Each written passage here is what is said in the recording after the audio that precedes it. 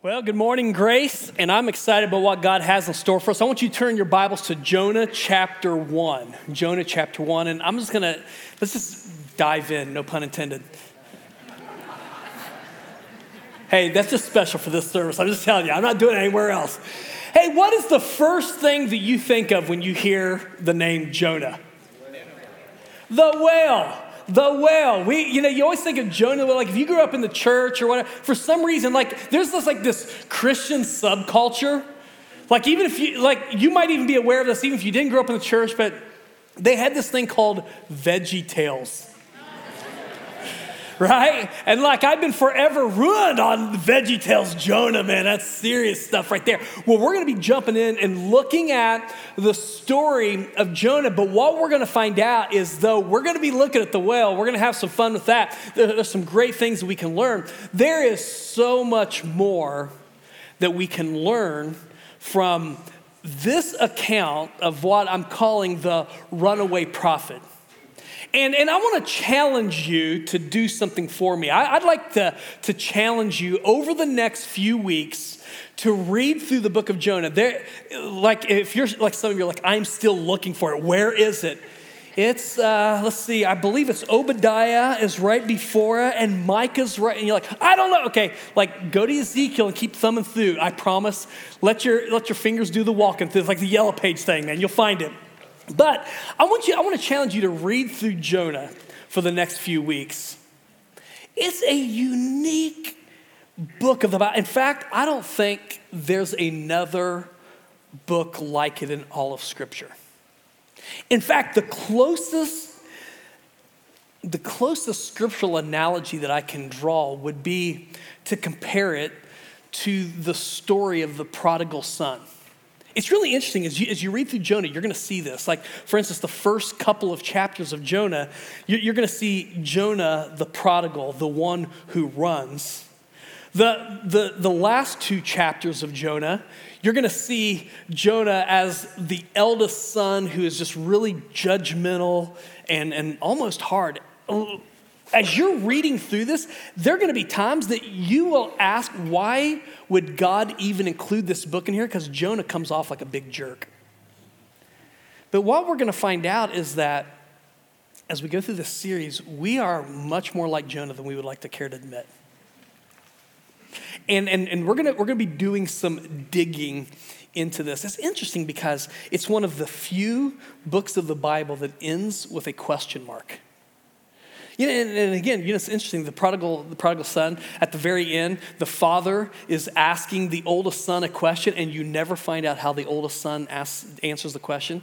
The same thing is true of Jonah. It's like if this was a movie, you would be ticked at the end of the movie. It's like, I want my money back. This is terrible, because we do not know how the rest of the story ends. But I think that God did this on purpose. Because all of us find ourselves in situations when we are going through things right now, and we need to hear this. We need to hear this. Because I believe that over the next few weeks, God is going to ask us a question. And right now, we don't know how the rest of the story is going to end. The story has yet to be written. But what we're going to learn from this account, I believe, will prepare us for what God has in store for us in the days to come. It's interesting because really, to summarize this book, the two terms that we talk about a lot, sing about a lot, sin and grace, they're here. It's almost a tangible picture of this. Now, sin, as it's represented here, is literally, we see a guy who's running from God. And sin, if I could just summarize, sin is really that, running from God. Whereas we see God's grace in the fact that God is chasing the runaway. It's like running sin, chasing grace. Running sin, God's chasing grace. And I want you to think about that as we pick up our reading here in verse 1. Now the word of the Lord came to Jonah, the son of Amittai, saying, Arise, go to Nineveh, that great city, and call out against it, for their evil has come up before me. And I'm just going to pause here because I'm like one of those guys, there's so much that I want to share that I'd literally like to just do it all like here at the very beginning, but we're going to get through this. I'm not going to spend 3 hours here today, I promise you. But there's some great stuff we're going to be hitting. And so I'm going to be talking more about Nineveh and about this great evil. But let me just so we have at least a general understanding, when we're talking about this great evil, Nineveh, it would be very similar to like a terrorist state. They are terrible people. The atrocities that we read, not just in Scripture, literally archaeologists have picked up, have been able to dig, and we have record of some of the things the Assyrians did. They were not good people. And so what we're going to see when it says that their evils come up before the Lord, like all of us, there's not going to be a single person who's like, oh man, what's the big deal? There's nothing wrong with that. No, as we dig into that, you're going to be like, oh my word, why is God even sending Jonah there? In fact, what we're going to find out is that Jonah himself is thinking that. Because when he gets this call from the Lord, look at verse 3, it says, but Jonah rose to flee to Tarshish from the presence of the Lord. He's like, I don't want to go. I don't want to go to where you're calling me to go. He rose up to flee, and he went down to Joppa, and he found a ship going to Tarshish. So he paid the fare and went down into it to go with him to Tarshish, away from the presence of the Lord. And here's the thing. We can run from God, but you can't escape God. Psalm 139 says that wherever you go, whether to the heights, to the depth, you're going to find that he's there. And so Jonah's running, but we see in verse 4, but the Lord hurled a great wind upon the sea, and there was a mighty tempest on the sea, so that the ship threatened to break up. Then the mariners were afraid, and each cried out to his God, small g God, and they hurled the cargo that was in the ship into the sea to lighten it for them. But Jonah had gone down into the inner part of the ship and had lain down and was fast asleep. So the captain came and said to him, what do you mean, you sleeper? Arise, call out to your God. Maybe the God will give a thought to us that we may not perish. And so they said to one another, so apparently he's now up with them wherever everybody else is. They said to one another, come, let us cast lots that we may know on whose account this evil has come upon this. And this was an ancient practice in which they would seek direction and how, and there's a lot of different takes on how they might have done this. But long story short, Jonah already knew what was getting ready to go down, because sure enough, when they cast lots, the lot fell on Jonah. Then they said to him, tell us on whose account this evil has come upon us. And they asked him a whole series of questions. What is your occupation? Where do you come from? What is your country? And of what people are you? And Jonah said to them, I'm a Hebrew, and I fear the Lord, the God of heaven, just not enough to obey him. No, it's not in there. I fear the Lord, the God of heaven, who made the sea and the dry land. Then the men were exceedingly afraid and said to him, what is this that you have done? Because apparently he had told them, for the men knew that he was fleeing from the presence of the Lord because he had told them. And there are three things that I want us to notice, because as we're talking this morning, we're just laying the foundation. So listen, like if you are here this morning, you picked the right Sunday to show up. Like if you were here last week and like, you know what, I got enough Jesus on Easter to last me 3 weeks and then I'll come back. Dude, they're out of luck. I'm just telling you, you're getting the context. Like we're laying the foundation here this morning, okay? So you pick the right day. We're gonna lay the foundation. There are three things that I want us to understand, because there are gonna be some principles that we draw out of this, but I wanna make sure that we understand what this text originally meant, why it's there, not just ask, how does that speak to us today? Let's not miss why it was there. Let's understand the context. And so there are three things, very simple, that are gonna be foundational as we look at God's interaction with Jonah and Jonah's interaction with God. And the first thing that I want to notice is this: God clearly called Jonah. God's call of Jonah was very clear. And so this is important, because as we're talking about rebelling against the call of God, there are times that we wrestle with the call of God. That there are times that we're not sure if what's come to my mind, if that's just my idea, if it's an impression, or if this is really God speaking. Okay, anybody ever wondered, is this God or is this me? Anybody ever have that? Anybody ever struggle with that? Okay, well, probably at some point, we've all wrestled. Okay, God, what is it that you're asking me to do? This is not the situation here, okay? Because I would say, like, if you don't have clarity, there are times that maybe something comes to our mind, we're like, maybe this could be God. There are some simple things we can do. For instance, you can, the will of God is the word of God. So start with the word, and if it interferes with the word, you can just cut it out. That wasn't God. James, we get this great promise in James 1, 5, and 6. If any of you ask wisdom, let him ask God. That's start there. We have godly counsel. All of that are ways that we can discern, but don't miss this. This wasn't Jonah saying, I wonder if God is speaking to me. Why don't I go down to Joppa and have a little prayer retreat so I can further seek God's will? That is not the case. God was very clear. This is where I want you to go. This is what I want you to say. This is what I want you to do. And Jonah isn't really happy about this. So God's call to Jonah was clear. But the second thing that I want us to notice this morning is this. Jonah's rebellion was calculated. Jonah's rebellion was calculated. I want to spend some time talking about this to make sure that we understand this. And here's why this is important, okay? So let me just put all my cards on the table. I want to talk to runaway believers here today. And you're like, well, how's that even the case? Well, here's the deal. Jonah is running, and he's a prophet of God. Okay, so we know that it's possible even for a person who has taken the name of God to run. But we're gonna talk about this. And so I would say, like, if you are not a believer and you are here, love the fact that you are here. I hope you keep coming back. And can I just say this? I'm gonna take a quick aside. Just as we're talking about how God pursues, and we're talking about grace and all that sort of thing. God in his grace even pursues those that haven't even started a relationship. And so if you are here and you're not a believer, I just want you to know, I've been praying that God gets your attention. And maybe he'll do that this morning. If not, man, I'd encourage you. Any of you guys go to the Greg Laurie harvesting last night? Man, it was just an awesome night, and literally hundreds of people, man, stepped forward at the invitation. I'm excited about the fruit of that, and we have the chance as a church to help mentor and disciple some of those people that responded. But I mean, if you're not a believer, just know that while this message is not so much for unbelievers, you're still going to get something from this. I specifically want to talk about people, though, that are running from God.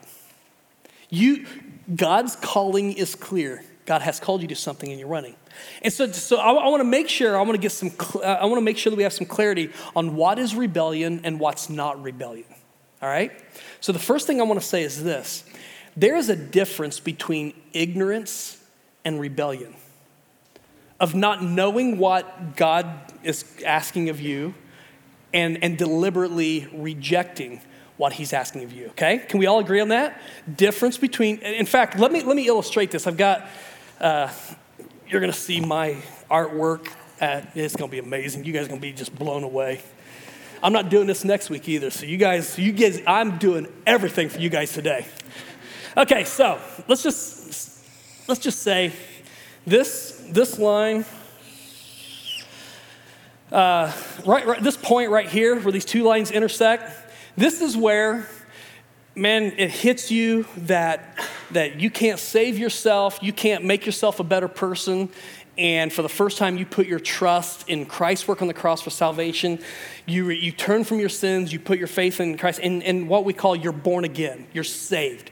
Let's just say this is the point at which this happens, okay? So up here, you're gonna love, man, I'm Pictionary, everybody's going to want to play Pictionary after I'm done here, or Hangman. Anyway, so this little dotted line up here at the top, let's just say this represents God's holy standard. And what I mean by that in Leviticus, Peter comes back and repeats this. We find God speaking, said, "Be holy as I'm holy." And so there is a holy standard that we have. Now, here's the crazy thing that I want to make sure that we understand. At salvation, we are immediately given a title that we don't deserve. We are called saints. Okay? So I just want to say something. There is nowhere in Scripture that once a person has put their faith in Jesus Christ, that they are given the name sinner. We call ourselves sinners. We say, I'm just a sinner saved by grace. I get why we use that terminology, okay? I get why we use that terminology.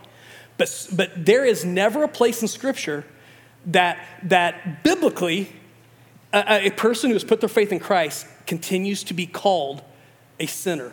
They're called saints. They're called believers. Even in Antioch, we read in Acts, when they got the name Christian, they got the name Christian because they were followers of Christ. They didn't get the name because they just said, hey, we're sinners saved by grace. No. Okay, so this is crazy. We are given a title. So, and it's very important we understand the only way that we can be called saints is not because we have everything figured out, because we're living perfectly. It's literally because Christ's work for us was perfect. His work was so good, he fully satisfied the demands that God has. We're declared righteous before we're righteous. There's this big, huge 16-cylinder word that you find, especially in the Apostle Paul's epistles and Romans, whatever. It's this word called justification. And it simply means that we are called not guilty, even though God and everybody, we know we're guilty. But it's because of Christ's sacrifice that we can be called saints. So here's the crazy thing. We start here, we don't know what the holy standard is. We're called something we don't even fully understand. Like, how many of you, when you started following Jesus, had everything figured out? Anybody? Nope, didn't think so. Me either. Like, if you raise your hand, you need to get saved. Anyway, but here's what happens. From this point, if we're following Jesus, we're going to grow. And I want to make sure that we understand this. This is very important. Let me write this down. My handwriting is unbelievable. Knowledge. We're going to grow in knowledge. How can we follow Christ if we don't know who he is, what he's about? How do we go? We get into the word. One of the first things, I'm going to tell you, if you begin to follow Jesus and you're going to be discipled, you're going to be in the word. We're going to study. We want to know who God is, what he's saying, what he's called us. We want to know, man, his great promises, all of those things. We're going to get in the word. And so as we're in the word, we're going to grow in knowledge. It's going to come from the word. There are going to be people that God puts in our lives that are part of this journey. We're going to grow in knowledge. Now, the reality is we're going to think we have something figured out here, and then we're going to get here and we're like, oh man, I didn't have it all figured out. That's part of it. And so to grow, you have to be humble. Our growth has nothing to do with your rightness. It has everything to do with you agreeing with God's rightness. Make sense? And so we're growing in knowledge. And so this actually should be a line that there should not ever be a time that knowledge, we go here and then we go down, because it is what it is. You have the knowledge. But we're growing in knowledge of this holy standard. Here's what I want us to understand. We're not living up to this holy standard, but what I love is that grace covers the gap between God's holy standard and our knowledge of his holy standard. And that's why I say there's a difference between ignorance and rebellion. And so if you struggle with judgmentalism, what I mean by that, if you look at other believers that aren't at the same place that you are on the journey, and they don't have the same light that you have, and you're like, tell you what, I don't know about them. I think they might be just walking in darkness. And well, no, literally, they don't have the light that you have. Okay? And let me just say this. The light, Psalm 119 says that your word is a lamp unto my feet. It's a light into my path. A lot of us think that God has called us to be his flashlights. He hasn't necessarily done that. Now, there are going to be times where you have the privilege and God has allowed you to be part of someone's growth. You have the relationship. But man, just to go around just yelling at people, telling them how terrible they are or whatever, man, let God do his work. It's grace that covers the gap in their life, just like grace covers the gap in your life. You think you got it all figured out? You don't. Anyway, grace covers the gap. Okay, so there's a difference between ignorance and rebellion. I love this. In the Old Testament, there is never a place in which this ignorance is deemed to be rebellion. In fact, Leviticus chapter 4, there were literally sacrifices for the priests, for the people of Israel. If you got light on something, you found out that this was wrong, and you turned from that, there was always sacrifice that could be made for that. And by the way, can I just tell you, when you grow in knowledge and you find out, oh man, this is what God's asking me, I haven't been doing this, or I need to let go of this. Do not let Satan jump on your shoulder and say, you terrible, terrible person. You have just been living in egregious sin. No. Dude, just thank God that he showed you and confess your sins. If we confess our sins, he's faithful and just to forgive us our sins, cleanse us from all unrighteousness. You know what? Confession is not you telling God something he doesn't know. Trust me, it's like, hey, God, last Friday, I don't know if you knew about this, but I was down there and got mad and punched my buddy, and I'm really sorry for that. It's not like God's like, oh, man. Like literally probably heaven has a YouTube channel. They got you on replay like, oh man, this is hilarious. Watch this again. Okay, so you're not giving God information he doesn't know. No, confession is literally you agreeing with what God's shown you. When he shows you something, you're like, I agree with that. I align my life. I adjust. I'm always adjusting my life to what God calls of me. Instead of living by my standard, I'm living by his standard. Make sense? Okay, so man, what I love about this, as grace covers the gap. If we walk in the light that we have, if we walk in the light, as he is in the light, John says that we have fellowship with one another. Blood of Jesus Christ, the Son, cleanses us from all sin. Now, let's talk about another part of this, though. As we grow in knowledge, we rarely are perfectly living up to the standard of the knowledge that we have. Would you agree with that? We wrestle with this. So we might do this. We might even make a circle here, go down. But there usually is a gap between what we know, what God's revealed to us, and our practice. And I want to talk about this because there is a grace that covers this gap as well. But I want you to while there's a difference between ignorance and rebellion, there's a difference also between initial reluctance and rebellion. And I use that word initial reluctance. I'll go back, the story, the account of Moses.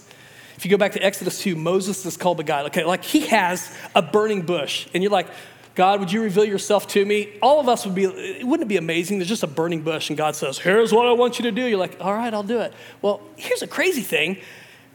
Moses had a burning bush and he still wrestled with it. So there's burning bush, and so long story short, God says, I want you to go to the people of Israel, I want you to declare these things, and I want you to lead them out of Egypt. And so the very first thing that Moses does, there's initial reluctance. He asked a series of questions. The first question was, who am I to do this? And he reminds God of everything that he's done wrong. And God's like, no, I called you to do it. Well, then his next question, he's trying to figure this out, was well, what if I don't know what to say? God answers that, says, hey, I'll put words in your mouth, you just go. And then he asks the third question, what if they don't listen to me?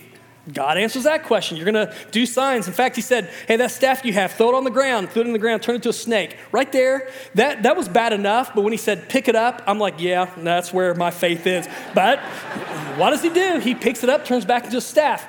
God answers that question. He gets to the fourth question, and long story short, he gets all the way to the very end. After asking, what if they don't follow me? All that sort of thing. And God had grace on those first four questions. It was his fifth question where he jumped into resistance. A difference between reluctance and resistance, just like there's a difference between this.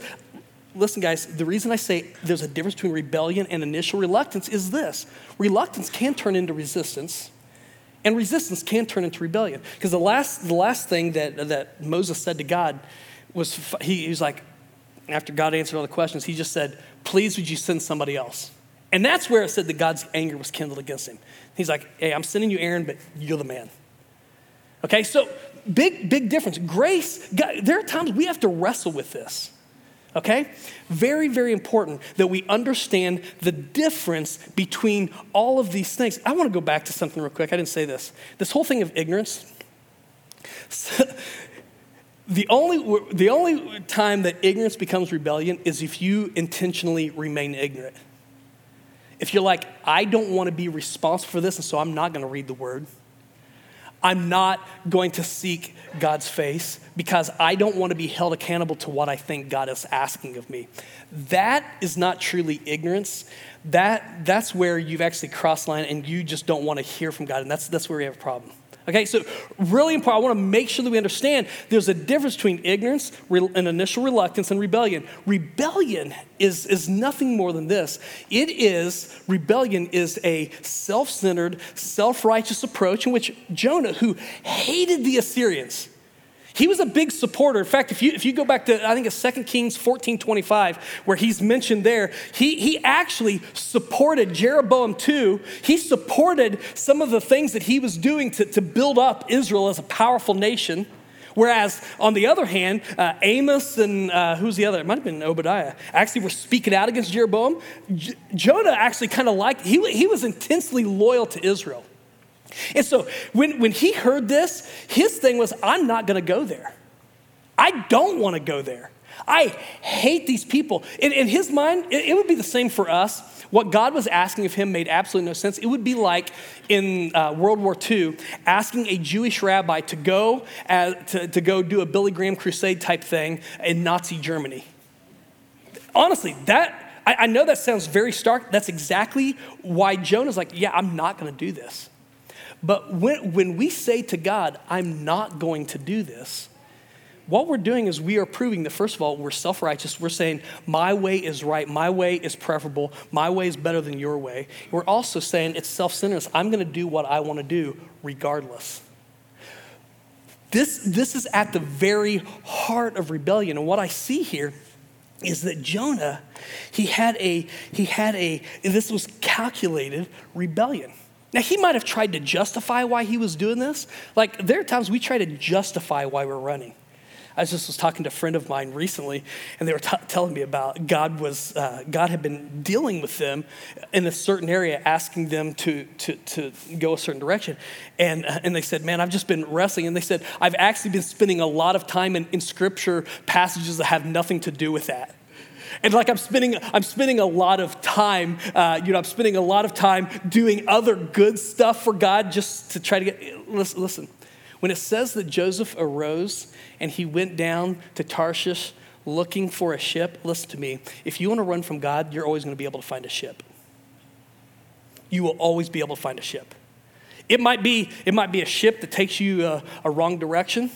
It might be a ship that you think is taking you a good direction, but it's just not going where God wants you to take. Here's what I know. We'll be able to rationalize and justify what we're doing, right? But listen to me. There is nobody who is more hopelessly lost than somebody who won't admit that they're hopelessly lost. Some of you married to a person like that. You know what I'm talking about. Jonah just says, I'm going to find a boat and I'm going somewhere else. Now, I want to show you a picture. Here's where God was calling him to go. Okay, so down there, the bottom red arrow, that's Jerusalem. Top right arrow, he's called to go northeast. You'll see that's Mosul. That's the Iraqi city. That's actually where the ancient city of Nineveh would be found in that general area. This is where God's called him to go. Where did he go instead? Show the next picture. You know, like when we read it and we don't see it, we don't get how dramatic this is. He's asked him to go northeast. Go to the next picture, because this shows both places. Like the far right's where he's supposed to be. The middle part's the starting place. The far left is where Tarshish, that was in Spain. They actually think, archaeologists, they found some discoveries in this little town called Seville. They think that's actually the ancient city of Tarshish, but literally it was about as far as you could get from Nineveh in the known world at that time. He's like, I am getting out of here. When I say that his rebellion was calculated, Jonah knew exactly what he was doing. And listen to me, just like some of us here this morning, we know, we might be trying to rationalize and justify why we're doing what we're doing. We know that we've been running from God. God's asked you to let go of something. and you're like, I don't want to let go of this. He's asked you to forgive. You're like, I don't think I'm there yet. He's asked you to take this next step, to trust him here. It might not be in some major area. Can I tell you that most of the times when God calls us, he doesn't call us to the big things until he calls us in the small things. Some of us might be resisting and rebelling against the small things. And here's the thing, guys. There are always consequences that go with this. Because I will tell you, you run and you allow the whole impure thoughts thing to be your you're rationalizing why you can look at this or why you can do this. At some point, there's going to be a bed. This whole bitterness that's within you, I mean, sometimes at some point, you're going to find a stone to throw or a knife to stab in somebody's back, and it might not be real, but you're going to find a way to try to take them down. You probably have been wronged, but you buy into that victim mindset. You're going to rationalize why you can do things. The more that we resist what God is calling us to, the more we won't let go of what he's asking us to release. At some point, this resistance turns into rebellion. And there are always results to rebellion. There's the breaking of a covenant. There's this covenant relationship we've made with God. God doesn't ever break his part, but there are times we've made a commitment. We'll break ours. There's a loss of intimacy. What I love about Romans 8 is that, man, his love, we can never be separated from his love. Can I tell you that we can be separated in terms of when it comes to intimacy? When there's something going on in a marriage or in a friendship or whatever, you're fighting, you definitely don't want to pray together. Like, I'm going to tell you, the hardest time when it comes to praying with my wife is after we've had one of these things going on. I don't want to pray. Here's the thing. We don't want to be around somebody that we're cheating on.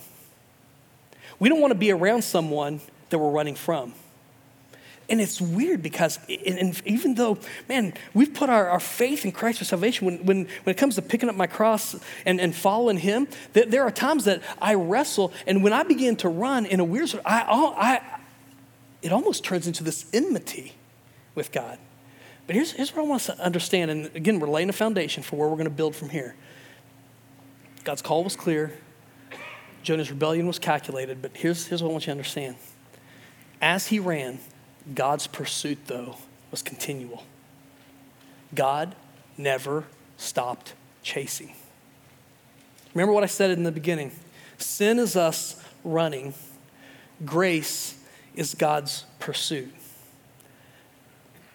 Now, I don't want us to misunderstand this grace. Because it's not the grace, this weak, permissive, oh, I'm sorry your feelings are hurt type thing that sometimes we make grace out to be. You know, there are times I'm in Walmart and I see those poor parents with the kids just, rah! And I'm like, dude, you gonna do something about that? And they're like, hey, listen, no, you're gonna be fine. If you just be quiet, we'll get through checkout. Or they do the whole thing. The kids just run on pell-mell through the aisles and like, you get back here. I'm gonna count to 3. 1, 2, 2.5. I'm like, dude, I will spank that kid. You and me, I'll help you out. Let's do this. Now, I'm not talking about that kind of weak, cheap grace. I don't know how else to say this, but many times when we're running from God, sin often has storm clouds attached to it. And there are many times that in God's grace, he will allow us to hurt and allow us to suffer. And he's not doing this to break us. He's literally doing this to turn us. And what we see is that though Jonah ran, verse 4, the Lord hurled a great wind upon the sea. He sent a storm. Now, there are many times if we're running from God, when the storm comes, immediately what we want to do is we're just mad. Are you kidding me right now? But the reality is, anytime I'm running from someone, I feel that sense of inner angst. It makes perfect sense if you think about it. We get mad at God. Why does this happen? This is just, and we almost sometimes use it as a chance, just keep on running. He doesn't care. God doesn't. No, literally, many times, storms are nothing more than, as Tim Keller puts it, as God's gentle and tender violence seeking to turn us from what's going to kill us. Because he loves you and I that much. It reminds me of a fairy tale, and maybe you read this if you read those Grimm fairy tales when you were a kid. There was a wicked witch lived in the middle of a forest, and she had this large bed. And the way this thing would go is that when travelers were coming through and they were tired from going through this dark and desolate forest, they would come to this house and like, oh, maybe I can get a meal here, maybe I can spend the night. And the wicked witch would cook them a very nice supper, probably very heavy on carbs, I don't know. But she would fix them a supper, and then they would go to sleep in a bed. But this was a comfortable, very, very comfortable bed, like Tempur-Pedic or whatever you think, like it's the best. But it wasn't just a comfortable bed. This was a cursed bed. Because what would happen is that if they would fall asleep and they were still asleep when dawn came, they were immediately turned to stone. And when they were turned to stone, they could not move. They were immobilized. They still had awareness. The witch would take them out and set them there as almost a trophy of what she'd been able to do. I'm going to tell you, you will never look at gnomes in the front yard the same way. Like they stayed in somebody's bed, right? But one particular night, young, handsome prince comes to this place and he's tired. And the witch has a servant girl and she sees this young prince, and she knows what's going to happen. Because sure enough, the witch is so kind, and I'll prepare you a meal. As she is preparing the meal, the servant girl knows that she wants to save this prince. She likes him. She loves him. There's something there. It's love at first sight. And so while the meal's being prepared, she goes into the bed and she gets all kinds of rocks and thorns and that sort of thing and throws it in the bed and then covers the bed up. And so the witch is telling him how comfortable the bed is, and he goes, and as he lays down, it's like the worst thing ever. He cannot get comfortable. Everywhere he turns, there's a rock there, a thorn there, and in fact, he never can fall asleep. And he just tosses and turns all night trying to fall asleep. And the morning comes and he just gets out of bed. I don't know if you're like me. Like if I wake up and I haven't had any sleep, I'm just a bear. I don't mean to be. I just I got to get coffee. Like some of you need it. Seriously, we've all been there. He wakes up and he's just mad. And the servant girl who has done this to save him, she is walking by. He walks out and he yells at the servant girl, "This is the worst room ever. You guys say that this is a comfortable bed. This is the worst bed ever." I would be disgusted. I mean, he's just being a jerk. He slams the door and he leaves. And the servant girl runs after him and she catches him and she says, "Don't you know what I did?" She said, "Those thorns and those rocks weren't there to merely make you uncomfortable. I threw them there to save your life." The rest of the story, they of course live happily ever after. I mean, that's how you do fairy tales. The reality is for us, I wonder how many of us have been running, and even this morning you find yourself facing a storm. And what we have to do is in this storm, not all storms are because of sin. We know that. Bad things happen to good people. But I'm talking specifically when you have been running.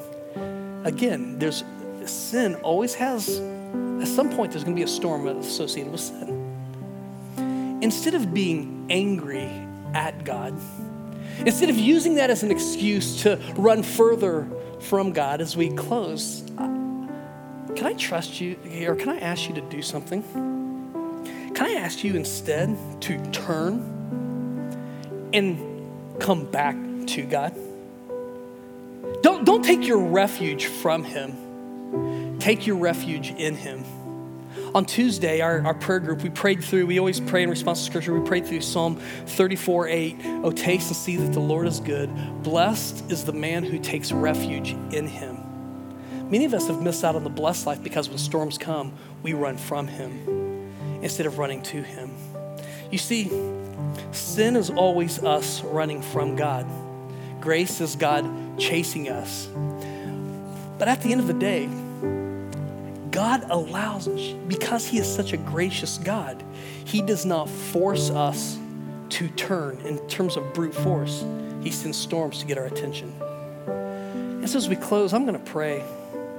And then at the end of the service, I'm just going to hang out here in the front. If maybe you got questions about what I shared, no, if you're new, come on down. I'd love to meet you. But man, if you've got questions about what I shared, or maybe just God's been challenging you, I've already had the chance to pray with a few people. I want to pray with you because I'm telling you, God's chasing even the runaways that are here. Father, I thank you. So we've laid this foundation for what you're going to teach us over the next several weeks from the story of this runaway prophet, that though this story seems removed from us contextually and some of the details, God, as we just look at this, there's more similarities there than we would care to admit. And so God, I'm just praying that if in this room there are those who have been running, that you would bring them back, that you would do what only you can do to transform, to change. To God, that instead of continuing their rebellion, to God, that they would repent, that they would turn, that they would come home. And Father, that they would experience the joy of knowing that everything is right, everything is clear. I'm walking in obedience. God, what I found is that many times the consequences of running from you, they're far greater than the consequences of returning. And so God, I'm praying that we would trust you with your call. You always are for our best, not always what's going to be most comfortable, but for our best, and for how you want to use us. So God, we thank you. So God, just continue to do your work in the next few weeks, and for what you're going to do. We thank you. We pray this in Jesus' strong name. And all God's people said, hey, she's playing a song. I want us to sing just that first line. You know, we don't have lyrics, but amazing grace, how sweet the sound that saved a wretch like me. I once was lost, but now am found. Was blind, but now I see. Ah, come home, runaways. Nothing like, I'm telling you, returning beats running every single time. And so I can't wait to see what God's going to be doing in our congregation. So go in his grace. Don't forget, 5 p.m. tonight, we're going to be doing next steps. I hope you have a great week. We'll see you next Sunday.